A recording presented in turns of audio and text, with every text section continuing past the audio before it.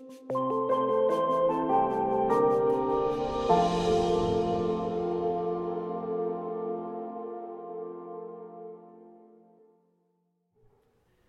didn't sound enthusiastic about that thanks be to God.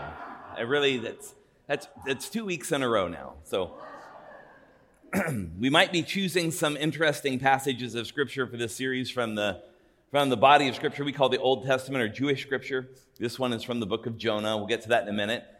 Just a quick little tidbit of information. I want you all, if you would please, this week to be in prayer for me on Tuesday morning. I'm the chapel speaker at Seattle Pacific Tuesday morning. And I have to preach on Lamentations 4. Pray hard, my friends, pray hard. Pray hard.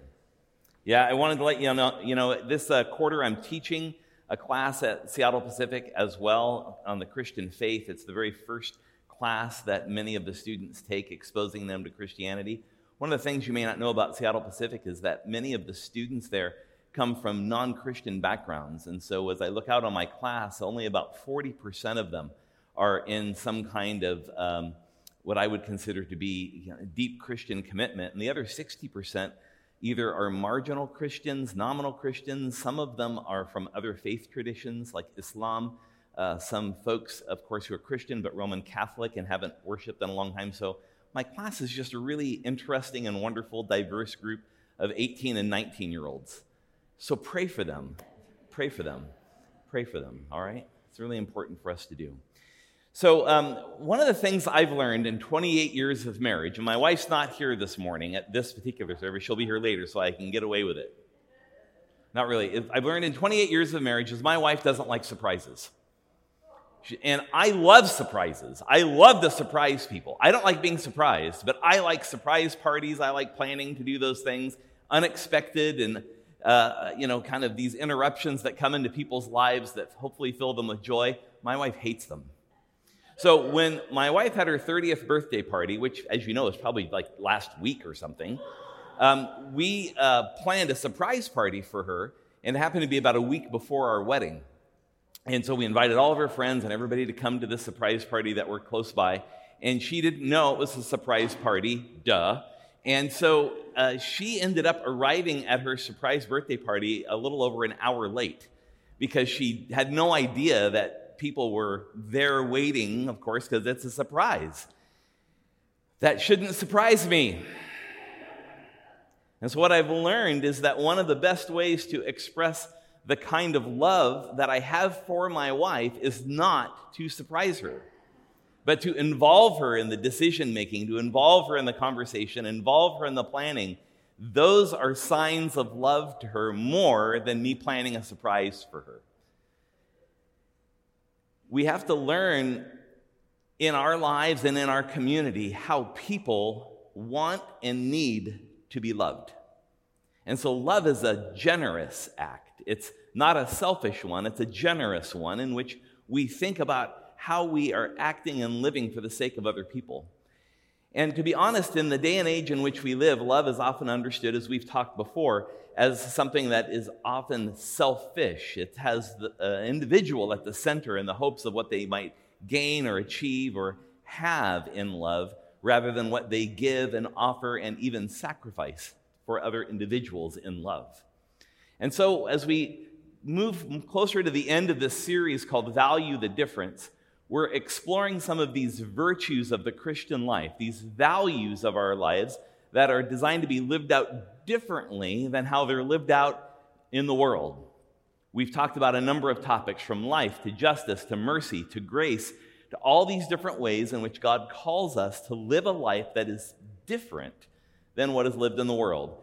And so today I want to talk about love, and how we're called to love in a sacrificial way, and what that might look like for any of us. And we're going to use the story of Jonah, as popular as it is. Now, Jonah's always puzzled me because, I didn't grow up in church as a child, so I don't remember going to Sunday school and learning stories as a child from the Bible. And so as an adult, and that's the only context in which I've learned these stories from the Bible, I'm perplexed at the kind of stories that we teach our children. Jonah being one of them. Jonah is a complex, difficult, and very confrontational story that is designed to provoke us into action. I know it's fanciful that the guy gets swallowed by a fish and all. That makes for a good children's story, yes.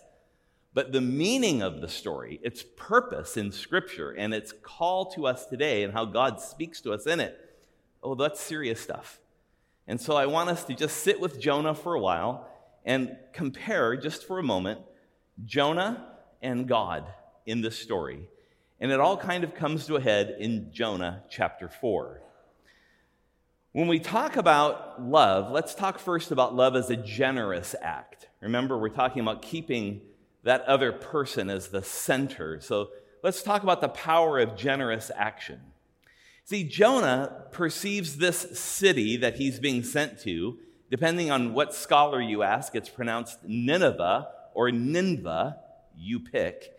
He doesn't want to go there. He is really reluctant to go to the city. God has told him, Jonah, I want you to go to the city of Nineveh, and when you get there, I want you to preach to them a message of repentance so that they might turn from their evil ways. And then God says, if they do so, I won't destroy the city. So that's what's on the line, God destroying the city. There's only one problem with this, and that Jonah lived in the 8th century, which is in the 700s, and Nineveh is one of the chief cities of the Assyrian Empire. It's the very empire that would destroy the 10 northern tribes in the nation called Israel in 722. So Jonah's being told, I want you to go to one of the chief cities of what will be our enemy, and I want you to preach a message of repentance to them. So Jonah, of course, as you know from the story, doesn't want to go. So he runs away after God calls him. He goes down to a seaport village called Joppa. He hops on a ship that's going to a place called Tarshish, and he heads out into the middle of the Mediterranean Sea. There's a big storm that happens as he's in the middle of the sea. The sailors want to know why there's a big storm. Jonah confesses it's him. They throw him overboard. And at that point, he gets swallowed by the whale. Fish. Whale. As if anyone then knew the difference between a marine mammal and a fish. Let's just leave that there, all right? He gets swallowed and he's in the belly of a whatever for 3 days. 3 days later, he gets spit back up on the very beach he left from. And then he reluctantly goes to Nineveh and he proclaims this message to them. In some sense, Jonah represents all the work that is done sometimes to protect, to guard, to keep. He doesn't want the Ninevites to hear this message. So for Jonah, power, when we talk about the power of generous action, the power here is his own fellowship and relationship with God, and he doesn't want it shared. Not to what will be the enemy of the Israelites. That's also not part of the key of the story here. He's actually a little concerned that if he goes to Nineveh and preaches a message of repentance, they could actually repent. And for him as a man of Israel, this would be a great shame to him. So if he goes to Nineveh and he preaches this message and they repent, the Ninevites will have done something that the Israelites did not do when prophet after prophet after prophet was sent to them. That's what's at stake in the story. It's not only does Jonah not want to preach this redemptive message to the Ninevites for their own sake, but he doesn't want their repentance to make his own countrymen embarrassed. That when prophets were sent to them, they killed them. So what happens if he goes to Nineveh and he's a success? This is a difficult situation he's in. He doesn't seek the well-being of the Ninevites. He hopes they never hear this message of repentance, and that's why he runs. He eventually gets to Nineveh. He goes into the city. He preaches this message of repentance, and he's successful. They repent. And here's how chapter 4 opens. Jonah chapter 1, verses 1 to 4 say this. But it greatly displeased Jonah, and he became angry. That verse right there in verse 1, that's the strongest way you can write in the Hebrew language, he was upset. You can't write it in a stronger way, a more emphatic way. It says in verse 2, he prayed to the Lord and said, "Please, Lord, is this not what I said while I was still in my own country?" That's his way of saying, "See, God, I told you so. Therefore, in anticipation of this, I fled to Tarshish, since I knew that you're a gracious and compassionate God, slow to anger and abundant in mercy, the one who relents of disaster. So now, Lord, please take my life from me, for death is better to me than life." And then God says to him, "Do you have good reason to be angry?" Jonah is a perfect example of the times in our lives where we require another individual or another group to change in order to qualify our expectations of them. It's like having an entry exam. I'll have a relationship with you, but only if you do these 8 things. Love is a generous act. And Jonah cannot seem to wrap his head around what this is going to mean for him. You see, it's a different kind of greed. It's a greed marked by qualification, demands, restrictions. Prejudice, discrimination, and judgmentalism are all marks of Jonah. All the ways in which he excludes rather than includes. God, on the other hand, sees the power of this sacrificial action differently because God sees the value of each and every person. God sees the people in Nineveh in deep need. Their evil is consuming them in a way that will lead ultimately to their destruction. So someone needs to reach them. Someone needs to love them. Someone needs to connect with them. So there are options. Should we send the Israelites to go invade Nineveh? No, that's not the answer. That sounds rather imperial. So instead, God chooses to send one lone prophet. It's an act of generosity. You see, God's action toward the Ninevites in a generous way is one that welcomes a response. See, Jonah hopes the Ninevites never repent. He'd love to see nothing more than their destruction. But God, on the other hand, hopes that they repent, hopes that they turn from their ways, hopes that they take action to move in a new kind of direction. So there's some generous actions that we can take in our own lives. There are individuals where we can take these kinds of actions. Coming up here in the third week of March, we're going to reopen something we used to do for years here at our church, and then we're going to reopen the Seattle Pacific Study Cafe, Sunday through Thursday of finals week. And we're doing that in partnership with Coastline Church, which is our Free Methodist church that's down in Belltown. They meet in a coffee shop. You may have been there at Cedars and Spokes. It's not very far from Pike Place Market. Together, working with Coastline, we're going to host Seattle Pacific students from 4 to 11 o'clock for 5 days, every afternoon, so they can come and study and relax. On a couple of the days, we're going to make dinner for them. On a few of the days, Coastline's going to make dinner for them. They run a coffee shop, so they're going to serve them a lot of coffee while they're here. That's sacrificial, generous action. We hope they come, but we expect nothing in return. We don't expect those students to pay for it. We don't expect those students to start showing up on Sunday morning. We just want to love them, that they know they're loved. They know they have a safe place. They know that this building across the street that they think is a university building is actually a church filled with people who care. There are so many other ways in which we can do this kind of generous action. On the 18th of February, we have our Parents' Night Out with our North Queen Anne Child Care, in which we're going to do some child care for the evening in partnership with the North Queen Anne staff so parents can go out, moms and dads, and have a date. Do like marriage stuff where they can stay connected and stay renewed in their love for one another. So, a couple questions for us to wonder about. Where have you seen the power of generous love at work this last week? And what person or group might need to know of God's love through you this week? Now, one of these days, we'll get around to the other half of this sermon, which we are not going to deal with this morning, which is don't cast your pearls before swine.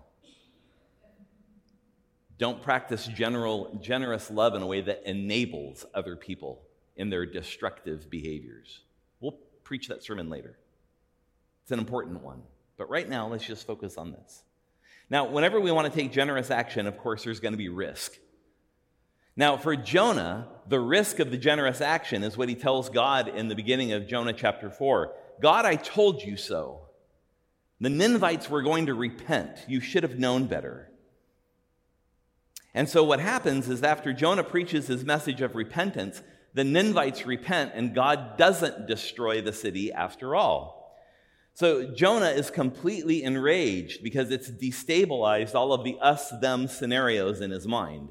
Us, the Israelites, them, the Ninevites, and we don't want anything to do with each other.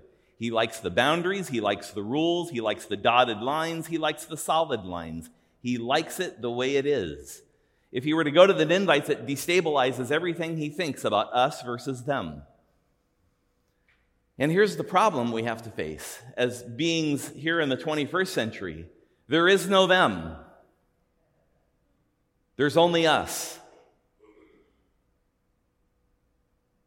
There is no them. God sees all of us as objects of deep affection and grace and love. There are no walls. There are no barriers. There's just the experience of God's love and trusting that God's love will do all the change that's needed in any person's life, including our own. You see, most importantly for Jonah, his assumptions about other people have been proven wrong. And he's quietly surprised but won't admit that the Ninevites have responded to this proclamation that he's made to them. So Jonah's risk of going is they might say yes, and they did. God's risk of sending Jonah is they might say no.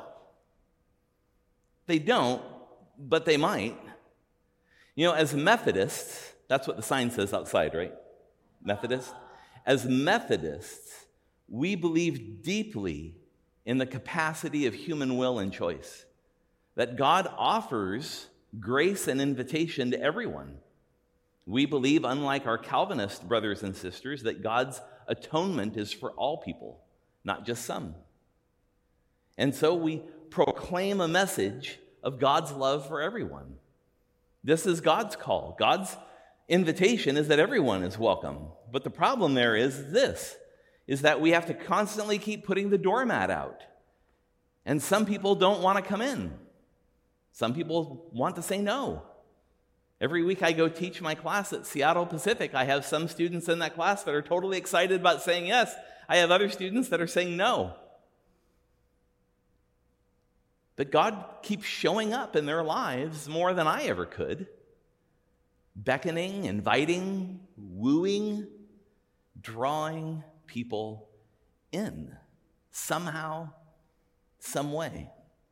This is our gospel.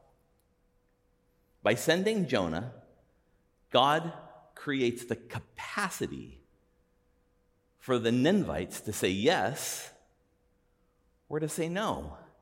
And to be honest, from Jonah's standpoint, it looks like a ridiculous task, doesn't it? Why would you send me to some people who've never heard of you before, and I have to tell them this message of repentance? The odds of the Ninevites repenting is really small. It's very little. You know, it reminds me of the seminal story of people in my generation, one of many seminal stories, and it's this one.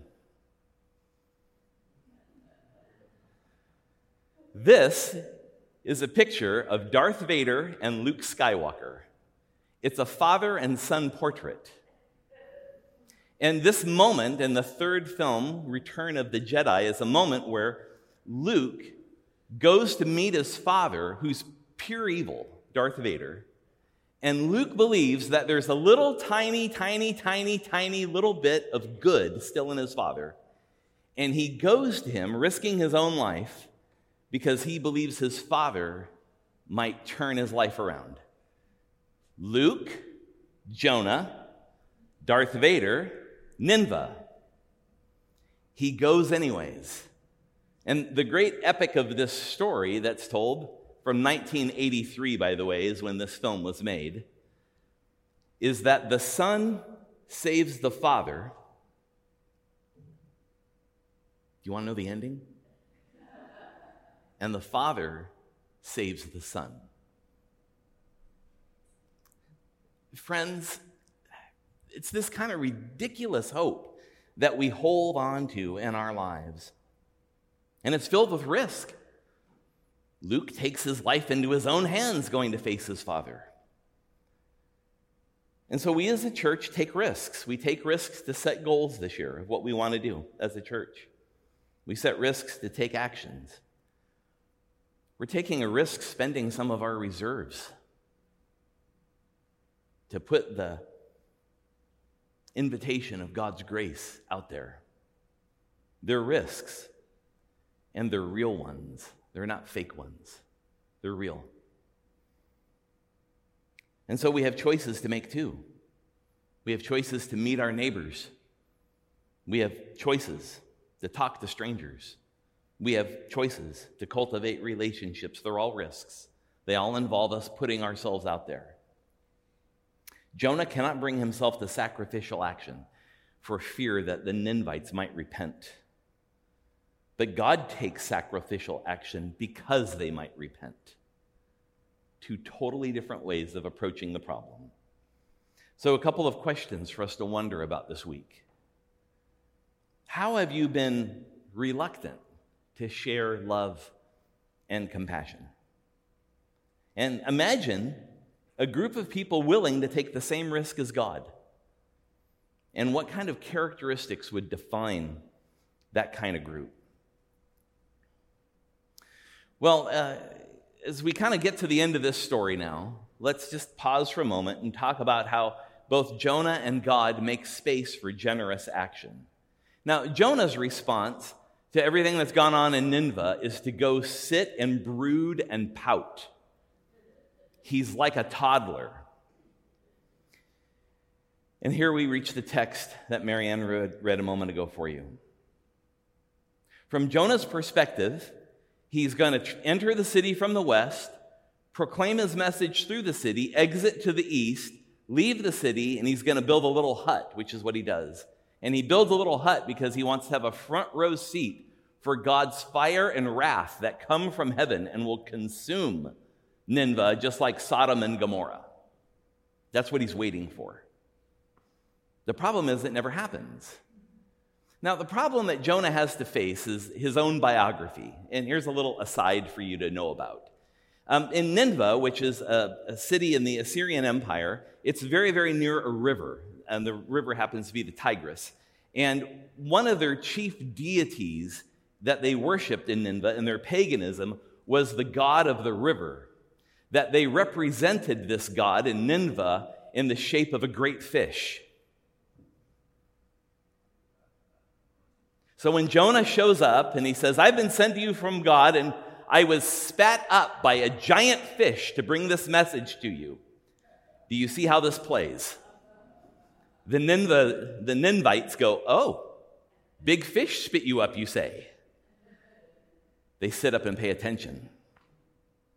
This is one of the reasons why Jonah's message is successful, because the Ninevites think the fish just sent them a prophet. He's waiting for the downfall of Nineveh. He's waiting for correction. He's waiting for judgment. He's waiting for karma. Christians don't believe in karma because we believe in grace. In his case, he cannot afford the space for generous action, to love, because it has to be on his terms. There's no sense of sacrifice, no sense of giving. Jonah wants what he wants when he wants it.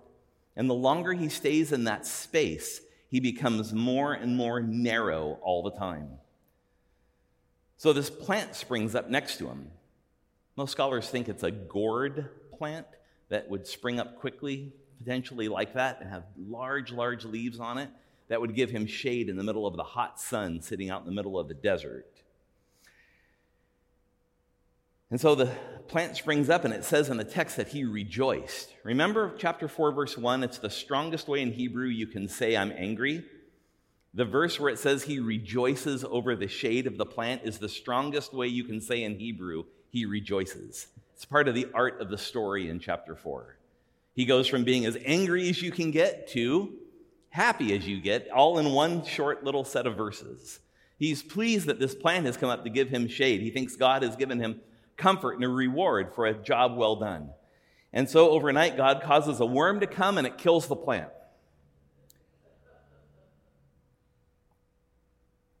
He's filled with anger. So God then asks, Jonah, are you angry about the plant? You see, for Jonah, compassion and justification are good for him and for people like him, but for no one else.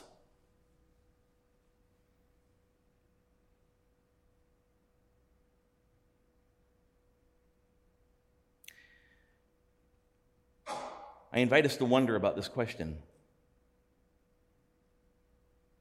If we seek our church to grow just for the sake of its survival, will we not become like Jonah? You see, Christians fall into this trap all the time that they see the world filled with hostile forces, people opposed.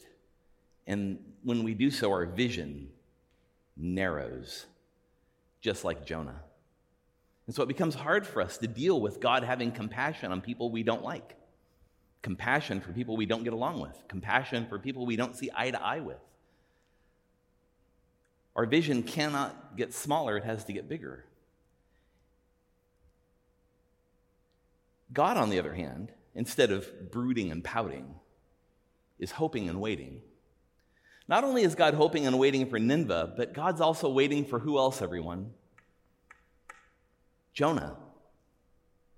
He's waiting for Jonah. And the book closes with a really important question. It's unfortunate when it's translated out of Hebrew into English that they don't sequence the words correctly. The book literally ends with the question, should I not have compassion on Nineveh? That's how the book ends. It doesn't solve the problem. Does Jonah repent? No. Do we find out what the Ninevites do? No. We don't get any answers to some of the questions we're holding throughout the book. This is the key to reading Scripture, especially in what we call the Old Testament, in that the books that are there oftentimes are trying to help you ask the right question instead of giving you the answer. And in this case, the right question is, who should God love? That's the question. Should I not have compassion on the people of Nineveh who don't know their right hand from their left? This is what God is asking. That word compassion, it's an emotional word in Hebrew. It means to feel. And this is the key to our story, everyone. In that Jonah's invited to have some compassion for the people of Nineveh. Do you feel anything for those people, God is asking? Do you even have a glimmer of hope, a little bit of love? Do you have anything for those people in that city who don't know their right hand from their left? Do you have anything at all for them? This is what helps us. And what God is asking us to do, and I think what the Lord is saying in many ways in this text to us, is as you look outside the four walls of the church, do we look at places like Seattle Pacific? Do we look at Queen Anne and Magnolia, Ballard? Do we look at North Queen Anne Childcare as containing people that will save our church? Or do we look at them with a heart that breaks for them, with a heart that's heavy for them, which we're just filled with just grief and sadness that there are so many who do not know the message of Jesus Christ? That's different. Then will they show up here and give money and put their butts in a pew? Those are two different things. And this is what Jonah is being pushed to the very edge. Do you feel anything for these people? Do you care at all? 2 Peter chapter 3, verse 9 tells us this. The Lord is not slow about his promise, as some count slowness, but is patient toward you, not willing for any to perish, but for all to come to repentance. Do you get the feeling there? The emotion? Sacrificial love places the one to be loved at the center. Jesus said, "Go make disciples, not make them come to you." So, my friends, we have some important decisions to make. Hard decisions to make. And the decisions we have to make are about our own lives in terms of how we will feel for the people around us. Will we see them with the same compassion and love that God does? Do we look at people with those eyes? And as a church, do we look at the communities God called us to serve in that same way? Do we see them with that deep compassion of God? Do we feel for people? This is what the Lord is asking us. And so when we are called to serve or called to so-called volunteer, which I hate that word volunteer, when we're called to do those things, do we see them as obligations to the place, or do we see them as opportunities in which we can practice sacrificial love? See, the beauty of sacrificial love is that if I dedicate myself, let's say, to sacrificially loving everyone and fully emptying myself in love and compassion for other people, I have to trust that I'm in a community that is convinced to do the same thing for me. So now, instead of me taking care of myself, I'm in a community where I believe that you will take care of me and I will take care of you. This is where Christians are different. This is where we're different. This morning, you had a little purple piece of paper in your bulletin. There's stacks of them in the back as well. They look like this. This is our little questionnaire about gifts and interests survey. We want to invite you to find a place maybe where you can contribute to this church's mission of reaching people. After all, part of our vision is to love people, is it not? Yes, it is. So today, Jonah has helped us understand something, and the Lord speaks to us. To love people means what? Sacrificially act in a way that is beneficial for other people. It's the same reason I don't throw my wife surprise parties anymore. Because that is not an act of love to her. That is an act of frustration to her. So if I want to love my wife the way she wants to be loved, I have to listen to what she needs and what she wants. And it's the same in the world in which we live. So this morning I want you to take some time as we pray and reflect to maybe fill that little purple piece of paper out. We have a basket here to collect them. We're going to collect them for the next few weeks. Pastor Camille is going to talk to you about that a little bit later on. But we hope you'll want to be a part of what this church is trying to do. To love people, connect to Jesus, and serve the world. We exist for no other reason than that. Let's pray. God, we pray that your Spirit would continue to surround us and be with us, even as we wrestle with Jonah. Such a hard message for us to hear, a hard message for Christians in the 21st century to listen to. But yet, God, you proclaim it loudly through your prophet that you sent to Nineveh of old. We're thankful that even Jesus spoke of Jonah the prophet, how he himself was sent to the lost house of Israel, and they did not believe in him. That in many ways, the mission to reach new people in new places, in new settings, Jesus tells us, is much like Jonah going to the Ninevites. And God, we know that that journey is going to be hard, it's difficult, it requires sacrifice, but it is for this you died, and this you are resurrected.